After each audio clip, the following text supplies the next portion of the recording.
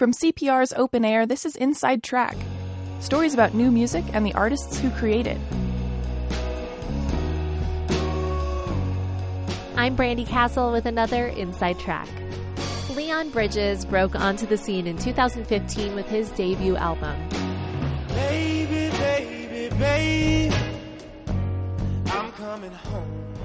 People connected with his retro sound and compared him to soul legends from the 1960s like Sam Cooke. Darling, you send me, whoa. Bridges says those comparisons eventually felt suffocating. I feel like with my first album, it kind of put me in a box. And with this album, I wanted to show people that I can exist in any genre and maintain my integrity. Live from the funk. Bridges changes things up on his new album. It's called Good Thing. He goes beyond retro soul to disco. It feels good, then it must be bad how much I want. And pop. Might just be my everything beyond. And the entire album has a strong R&B flair. Bridges teamed up with songwriters who've worked with mainstream artists like Selena Gomez and Fall Out Boy. When I'm writing by myself, I write, what's comfortable. And so I was definitely pushed out of my comfort zone and opened myself to doing jams like You Don't Know. You don't know that you got me feeling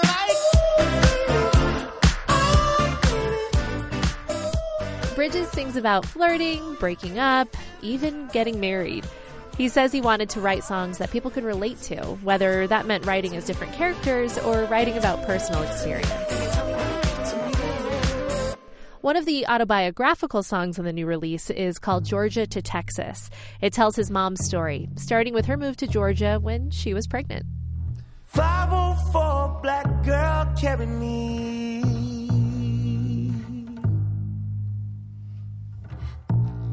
In her womb to the land of the peach. Bridges used his mother's story for inspiration before. He says writing about her comes naturally.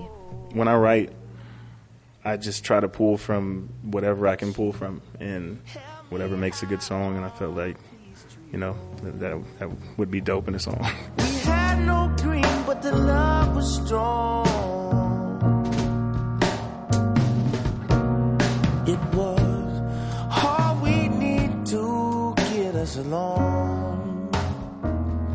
I mean, she is a strong woman and she has a great story. And honestly, it's all about just honoring her within the music. 504 black girl carried me. Bridges still calls himself a retro act, but he also brings his own unique voice and style to the R&B landscape. It's all essentially still retro music. Even when I'm doing more of the 80s style, it's, still retro. Ain't got no riches, ain't got no money that runs long, but I got a heart that's strong. I want to carry on the legacy of R&B, and it's awesome to kind of carve my own lane within today's music industry. Let me slip through. Why you trying to hold me back?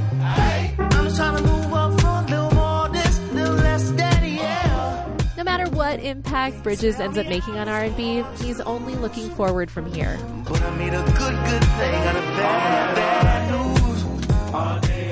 For CPR's Open Air, I'm Brandi Castle. You can hear this and other Inside Track podcast episodes at cpr.org. Thanks for listening and supporting Colorado Public Radio.